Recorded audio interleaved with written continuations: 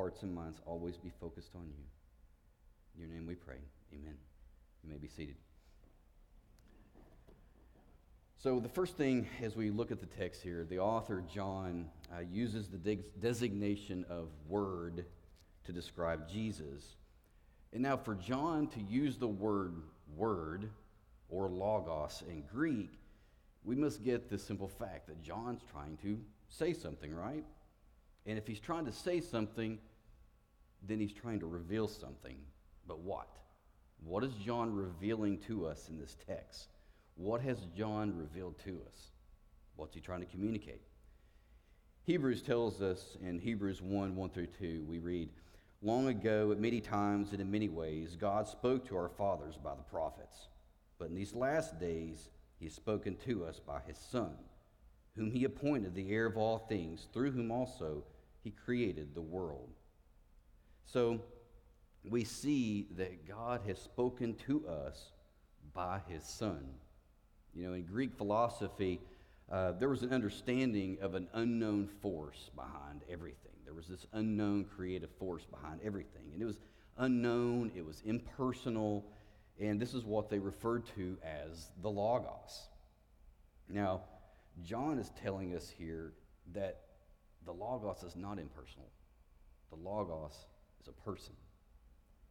And Jesus, in John 14:9, says this. He says, "Whoever has seen me has seen the Father." Or simply put, Jesus is the visible revelation of what invisible deity is like. And this manifestation was through a human medium so that we, being human, could understand it. And so in these first 5 verses of John, he communicates simply this. And this is what he's revealing to us: the gospel. He's revealing to us the gospel. But what is the gospel? The gospel is simply this: Jesus. Jesus is the good news. It doesn't get any better than that, right? Jesus is the gospel. But if we were to peel that back just a little bit more, it is the person and work of Jesus. And through this text, John is going to reveal to us in these first 5 verses of the Gospel of John the person and the work of Jesus. So if you're a person who likes outlines or points and you're someone who takes notes as I do, I want to give you 3 main points today. Point number 1 is going to be who the Word is. John reveals to us who the Word is. Point number 2, what the Word has done, the work of the Word. And then finally, we're going to look at part 3, behold our God. All right? So the first main point is the person of the Word. And John says, in the beginning was the Word. So looking at the person of the Word, we see that the Word is pre-existent. We see the pre-existence of the Word. As you read this text, it should immediately take your mind to Genesis 1, right? In Genesis 1, we read, "In the beginning, God created the heavens and the earth. The earth was without form and void, and darkness was over the face of the deep, and the Spirit of God was hovering over the face of the waters." So we read in Genesis that there is a beginning. And look, unlike what many people may teach, there is a beginning. And in the beginning, the Word was there, right? John clearly communicates this. And so for the Word to be there in the beginning, when the beginning is happening, tells us that he is pre-existent. Now, think about this. In John 8:5-8, Jesus is having this confrontation and this conversation with some of the religious leaders. And Jesus tells them, he says, "Truly, truly, I say to you, before Abraham was, I am." Now, that's not bad grammar. That's Jesus referring back to the Old Testament. He's referring back to Exodus 3, right? And in that statement, Jesus is telling us that he's the God of the burning bush. In Exodus 3:13-14, we read, as Moses is having this conversation with the burning bush, he says, "If I come to the people of Israel and say to them, 'The God of your fathers has sent me to you,' and they ask me, 'What is his name?' What shall I say to them?' God said to Moses, 'I am who I am.'" Now, that right there is God saying, I am self-existent. And so we see that is Jesus there in his pre-incarnate state. He is saying that he is pre-existent and he is self-existent. And Jesus is telling the Jews in that moment, I am there in the burning bush. But he is also, John is telling us that he is at the beginning. He is in the beginning. He's not just in Exodus 3, but he is in Genesis 1, right? And so we clearly see in this text, that John is revealing to us that the Word is pre-existent and he is self-existent. Jesus is not a created being, just to be clear. Many cults will teach that Jesus is a created being from God. That's simply not true. That's not what the Bible speaks of. It's not what the Bible clearly teaches. The Bible clearly teaches that Jesus has always existed, and he is self-existent, and he is pre-existent. The Bible speaks very clear to this. So in revealing to us who the Word is, John first tells us of the pre-existence and the self-existence of the Word. But then, continuing to reveal to us who the Word is, John tells us that, and the Word was with God. The Word was with God. Thus, he is revealing to us the fellowship of the Word. Now, if I were to ask you guys, define love to me, what is love? Many of you would say that love is kind. Love is patient. Love is self-sacrificing. And by all means, that would be true. Many of you would just simply quote 1 Corinthians 13, right? And obviously that is true as well. But at its most basic, fundamental, core meaning, love is relational. Love is giving. Love is self-sacrificing. Love is kind and patient. Absolutely. But at its core, love is relational. And so think about this. We know that God is love, right? The Bible clearly tells us that God is love. And so if love is fundamental in a relationship, then think about this. There has to be a relationship there for all eternity past. Because if there was a moment in time in all eternity past in which God did not love, then God would not be God, right? And so what we must understand that for all eternity past, there has been an intertrinitarian relationship and fellowship between the Word and God, thus maintaining all the characteristics and attributes of God, because he has always loved and he's always been there, because the Word was with God.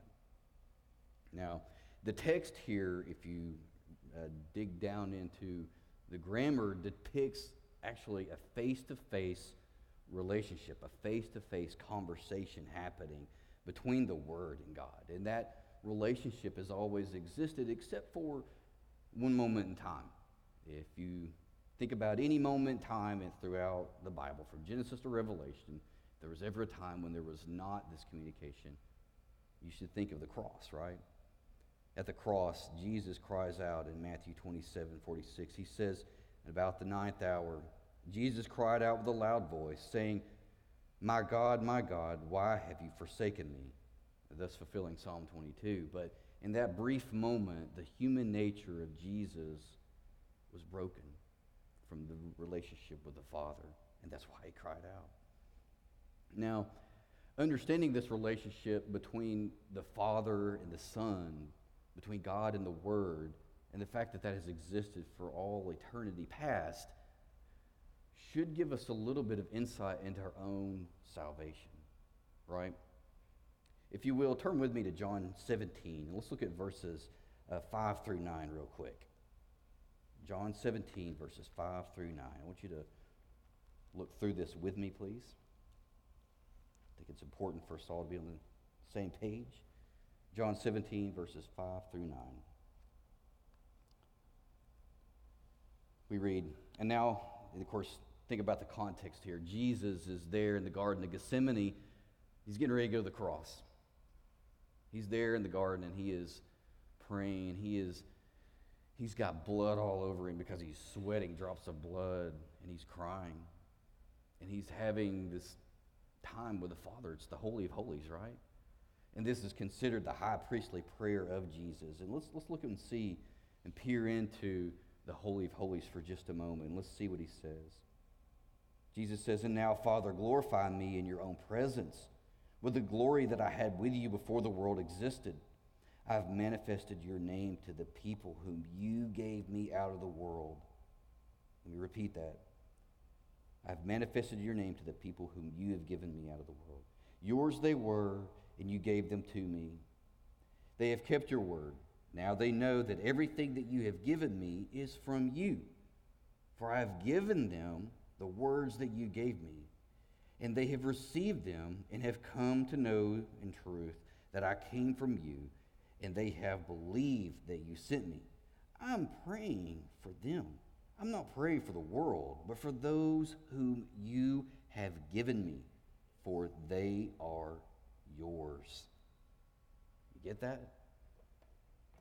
What a prayer. You know, in this amazing prayer, you should get this simple fact that there has existed a relationship between the Father and Son, as the text tells us, before the world existed. And because an attribute of love is giving, the Father gave the Son a gift. What is that gift? Well, as the text tells us. The text tells us that gift is a redeemed humanity, right? And this redeemed humanity is a people that God has chosen and he has called from every tribe and every tongue across this planet for all eternity, right?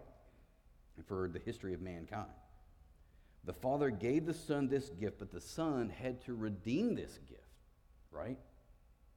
And then as you read through Scripture and as you finally get to Revelation, you see the Son giving this gift back to the Father. And so the story of the universe and the history of mankind and the history of salvation is really this love relationship between the Father and the Son and the Holy Spirit continually giving to each other. The Father giving to the Son giving to the Father, and so forth and so forth. Now, we must understand that we as human beings are simply bystanders and benefactors of this love relationship between the Father and the Son.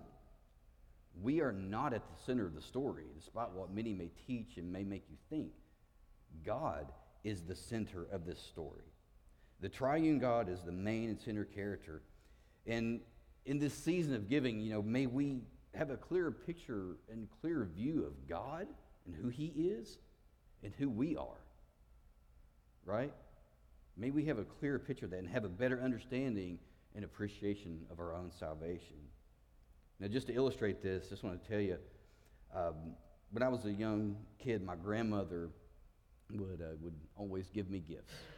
On Saturday afternoon, we would go to the TG&Y in Jefferson City, Tennessee.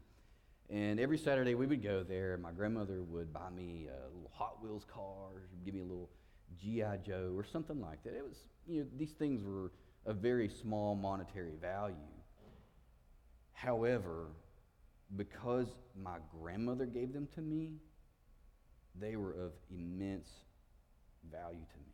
Even to this day, my wife can tell you that me and my grandmother are tight. I mean, we are extremely tight. And I thank God, I talk to her every Sunday and every Monday.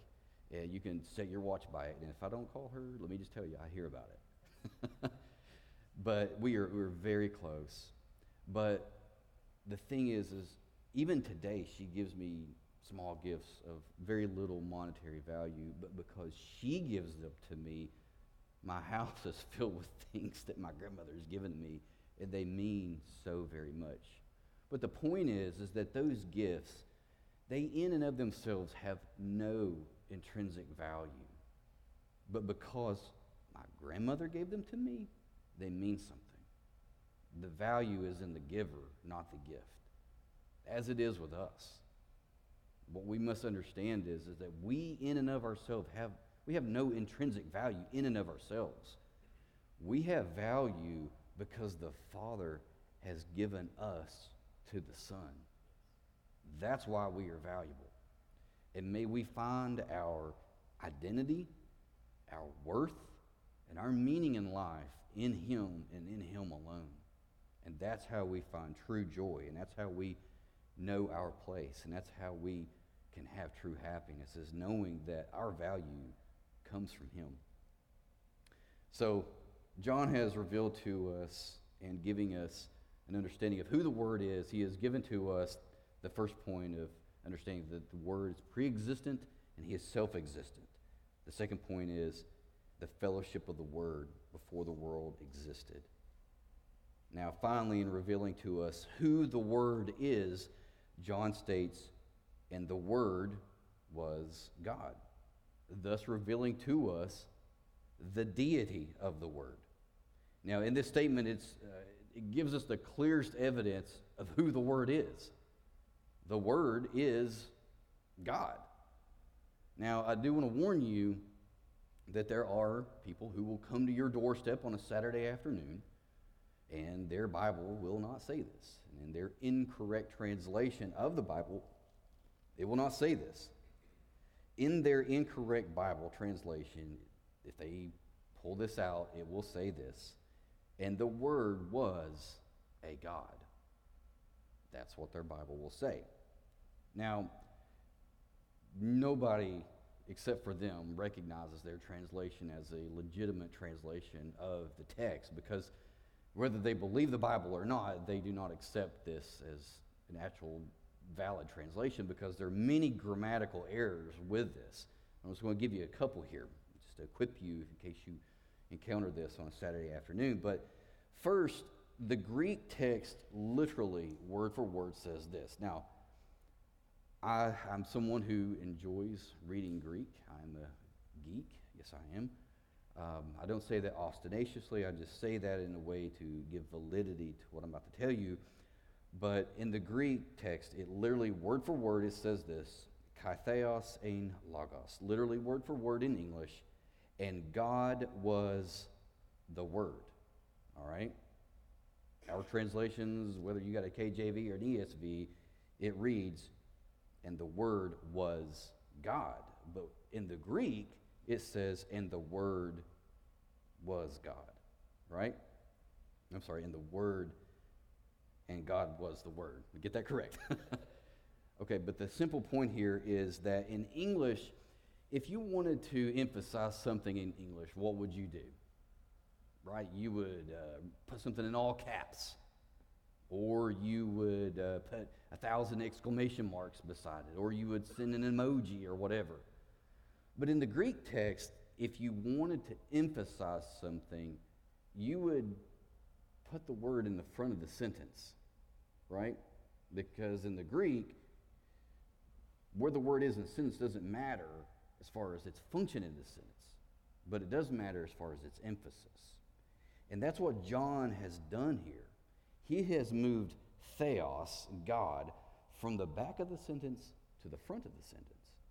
So he is simply emphasizing the deity of the Word when he puts it like he does. And I love it because John's Greek is the most elementary, most basic Greek that there is. But in this very, very basic Greek, he has such profound truth of who the Word is.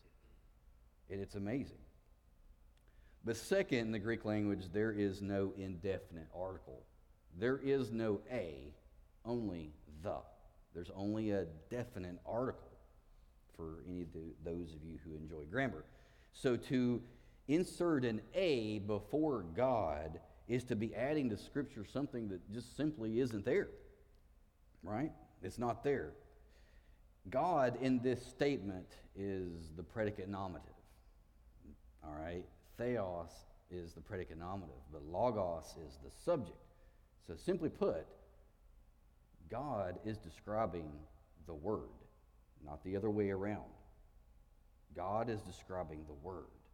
It's important to get this right because you're going to come up with some bad theology one way or the other. You're going to come up with being someone who believes that Jesus changes forms, or you're going to believe that Jesus was a created being.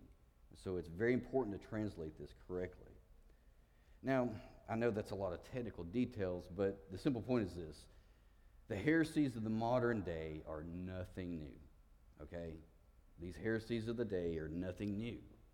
One of my favorite stories and favorite biographies is the biography of Athanasius. Now, if none of you know who Athanasius is, Athanasius was the bishop of Alexandria in the 300s. If you think back on your history lessons, you know, what was going on in the 300s, right? Well, Emperor Constantine was the emperor of the Roman Empire. Now, at that time, Emperor Constantine became a Christian. Now, let that God judge that or not. Well, that's another debate for another day. But he became a Christian, and in that time, he declared, when he did become a Christian via the Edict of Milan, he said that Christianity is going to be the state religion. It's going to be the official religion of the Roman Empire. Now, when he did that, something else happened. All the persecutions that were coming against the Christians at that time ceased, right? The state-sponsored persecutions ceased. Now, as a result of that, guess what happened? Guess what happened? Heresy started creeping into the church, right? Because persecution is a purifying factor. And so one of the heresies that started creeping into the church was the heresy called Arianism. Now, Arianism comes from Arius, who was teaching that Jesus was a created being, and that Jesus was of the similar substance to God, not the same substance, and that he was a created being. And so this heresy started creeping into the church all over the world. And then they got together and they said, okay, we got to have a council. And so there was a council called in the city of Nicaea, or modern-day Turkey. And at the Council of Nicaea, Athanasius was a true defender of the faith and a true champion for truth. And he held to the biblical truth as all these leaders of the church gathered. And he held the biblical truth that Jesus is of the same substance as the Father, and that he is not a created being. And so ultimately, when this council ceased and was finished, the church declared that Jesus was of the same substance. And that is of very, very important significance, because if Jesus is of the similar substance, but not the same substance, then we are saved by works, not by grace. It has extreme importance, the person of Jesus. And so that's why John is telling us here. John is telling us of the deity of the Word. And so that heresy, we're still fighting it even today. But thankfully, Athanasius, one of my champions and heroes in the faith, held to biblical truth. And he fought that battle for many years thereafter. But, all right, so in revealing to us who the Word is, John has showed us, first and foremost, the pre-existence and the self-existence of the Word. He showed us the fellowship of the Word, and he showed us the deity of the Word. So now let's transition to the work of the Word and the work of the gospel. So as we move to the work of the Word, the first work of the Word that John tells us of is the creative work of the Word, when he says that all things were made through him, and without him was not anything made that was made. All right, so John's just made this huge statement. All right, he's just made this huge statement that Jesus is God. And so what he is doing from this point forward is he is going to give us evidence of the deity of Christ. From the healings, from the changing of water to wine at the wedding of Cana, to the healings, to the feeding of the 5,000, to the raising of Lazarus in John chapter 11, John is going to show us time and time again of the creative work of the Word. And so to have the power of creation means that you must be what? God. That's a power that can alone be possessed by God alone. Now for me, as I read this text, I couldn't help but to think of Acts chapter 17. So once again, if you will, turn with me to Acts chapter 17. Let's look at verses 22 through 27 for just a moment. Acts chapter 17, verses 22 through 27. So Paul, if you remember the story here, Paul is in Athens, right? And as he was there in Athens, he goes in and he sees many statues there, and then ultimately he sees the statue to the unknown God. And as he's there, it just agitated him. And so he just got out and started sharing the gospel with people. But starting in verse 22, we read, "So Paul, standing in the midst of the Areopagus, he said, 'Men of Athens, I perceive that in every way you are very religious. For as I passed along and observed the objects of your worship, I found also an altar with this inscription, "To the unknown God." What therefore you worship as unknown, this I proclaim to you, the God who made the world and everything in it, being Lord of heaven and earth, does not live in temples made by man, nor is he served by human hands as though he needed anything, since he himself gives to all mankind life and breath and everything. And he made from one man every nation of mankind to live on all the face of the earth, having determined allotted periods and the boundaries of their dwelling place, what that they should seek God, and perhaps feel their way towards him and find him. Yet he is actually not far from each one of us. So, Paul, as already stated, the Greeks knew and they understood that there was this creative force behind everything, right? They understood that they understood the transcendence of God, right? They understood that there is God above all, distant, right? And there's a transcendence. But what they didn't get was the immanence of God. They didn't get the immanence of God that God is working in all and through all. And of course, as polytheists, these people from Athens, they want to make sure their bases are covered too, and they had the altar to the unknown God. But Paul there in Athens is explaining to them that this impersonal, unknown God is knowable because he's made himself known to us by his son Jesus. And I just love this, what he says, that Jesus is actually not far from each one of us. And so the Word that John speaks of is the God who made the world and everything in it. The Word doesn't need anything. God doesn't need anything. But everything needs him. They need him because he is self-existent. He did not need creation, but creation needs him. The Word, as we will see in just a moment, gives to all mankind life and breath and everything. And all things were made through him, and without him was not anything made that was made. So that's the creative work of the Word. But now John transitions to the redemptive work of the Word when he says, "In him was life, and the life was the light of men. The light shines in the darkness, and the darkness has not overcome it."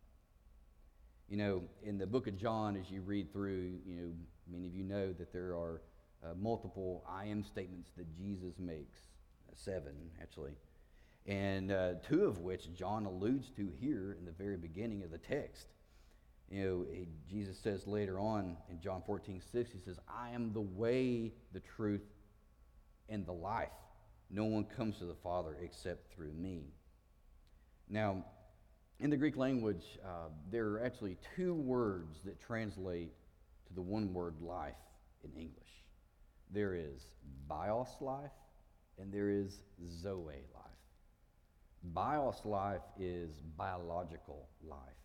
Zoe life is spiritual life. It is quality of life. John and Jesus both are making clear here that Jesus is both bios and zoe. He's all life. If you think about it, before the fall, Adam and Eve, they had both, right? They had bios life and they had zoe life.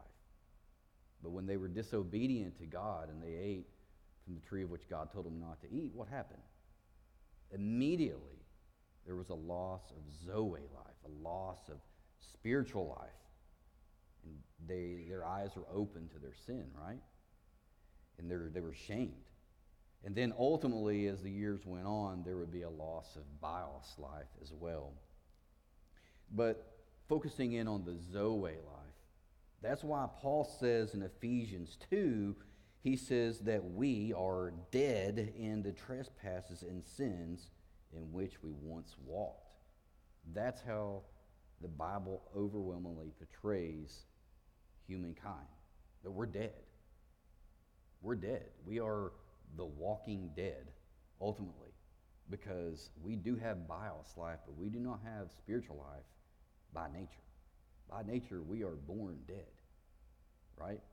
We don't born inclined to love God and to seek and to obey his commandments. We are born rebellious.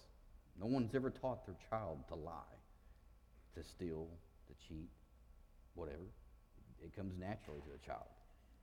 But because of this spiritual deadness is why Jesus, if you think about it, in John chapter 3, as Jesus is having this conversation with Nicodemus, Jesus says that you must be born again, right?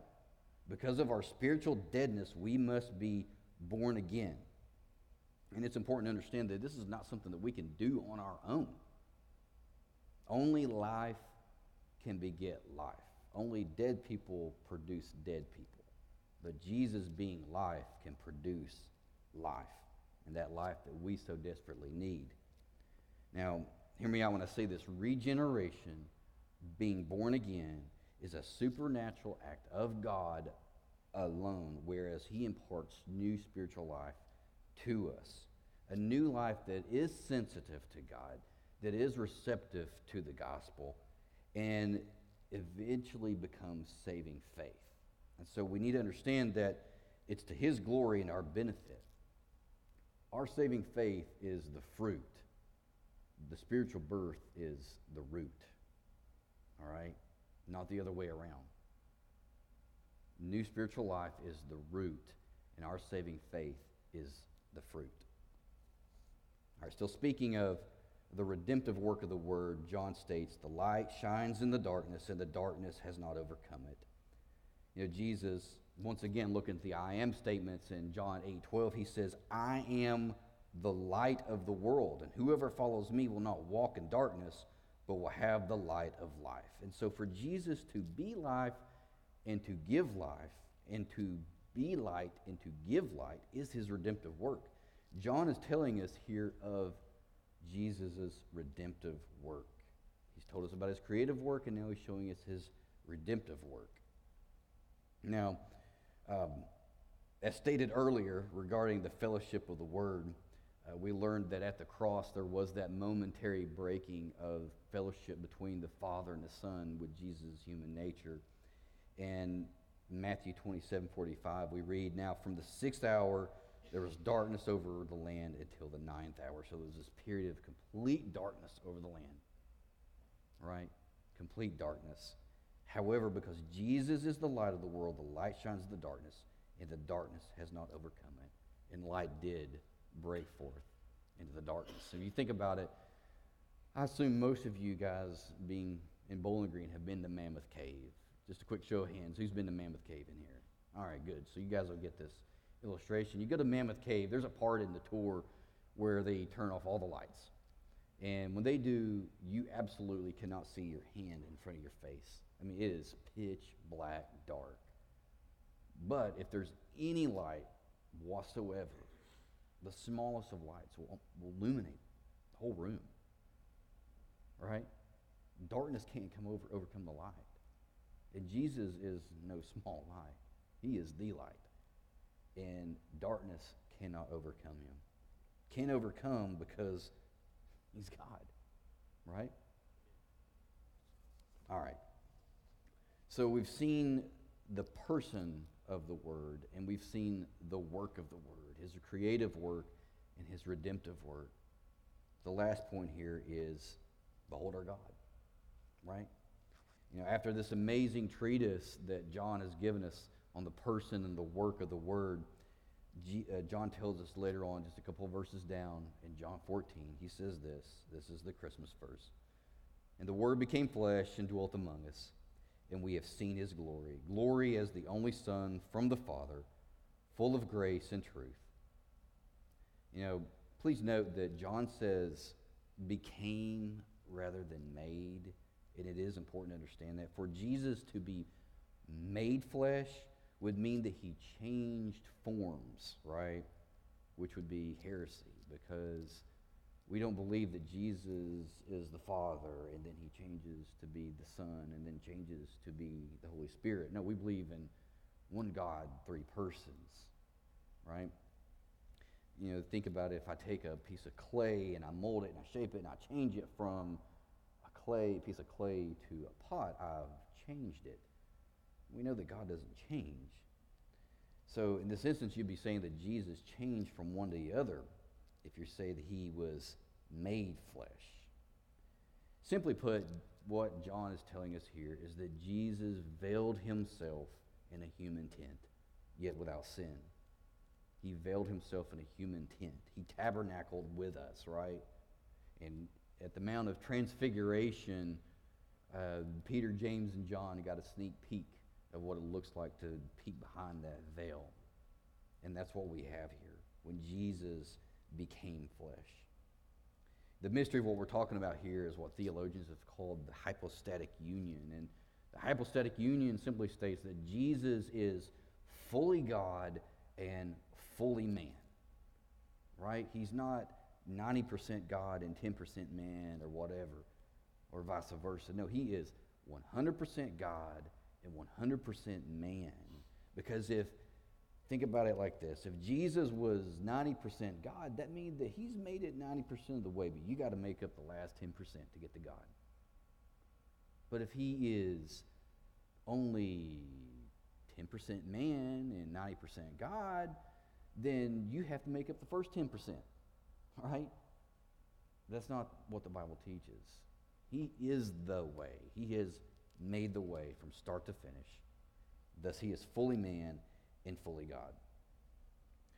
So, therefore, guys, I just want to ask you to behold our God. Our God is not some impersonal force, but rather a person who loves his children and has come to dwell with them. Yes, he is transcendent and he is above all, but yet he is also immanent and he is working in and through all. He is with us. He is Emmanuel, right? He is Emmanuel. Therefore, I ask you guys to behold our God. Our God he's not abandoned us, if you think about it. When we sinned and we turned our backs on God in the garden, he could have said, you know what? I'm done. I'm done with you. You're going to hell.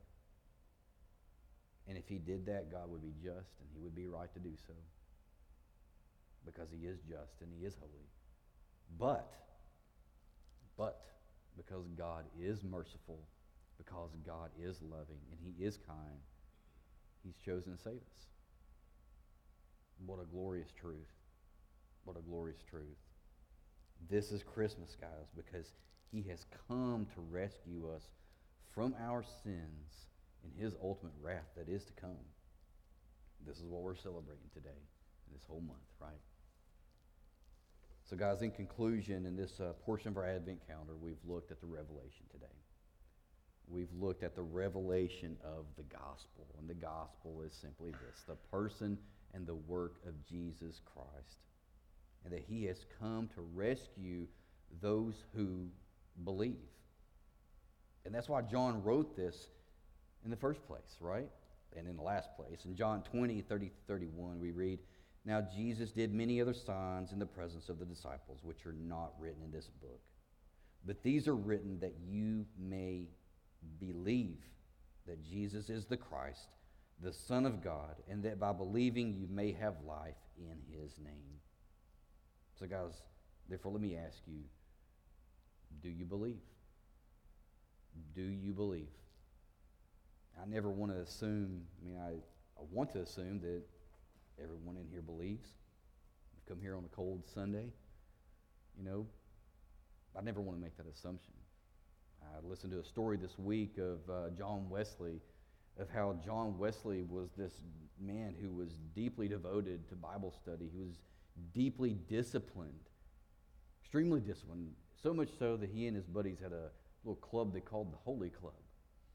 And as John Wesley was traversing the Atlantic Ocean to come to Georgia, John Wesley, there was a storm that brew up, and this storm almost destroyed this ship. But as he was there, he noticed a group of people.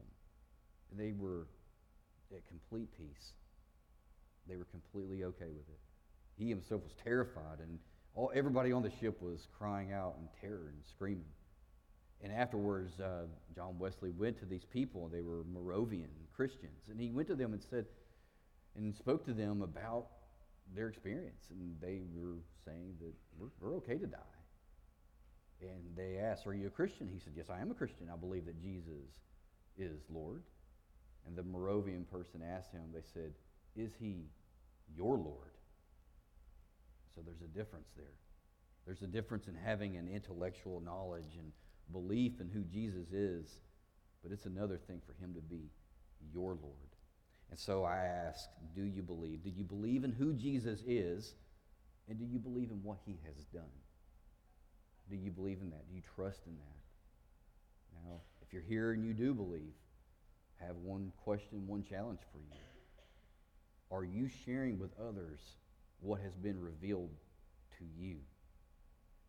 Because if you're not, I pray that you would. Because how are they going to believe if they don't hear? How are they going to hear if no one goes and tells them? Right? As Paul makes very clear. So let's pray. Dear Lord Jesus, thank you for your word this morning. I thank you for who you are. And Lord, as I have looked over this text many times in the past weeks, I'm mesmerized. I am just amazed at who you are and what you've done. To think that the God of the universe came to rescue me. It is so very humbling. It's so humbling, Lord God. I trust, Lord God, in the sufficiency of your word that has been spoken, and that your word will not return void. And thinking there, Lord Jesus, in the garden, how you simply said that may they be sanctified in the truth. Your word is truth. I trust in that. I rest in that. Lord God, may you be glorified. In your name we pray. Amen.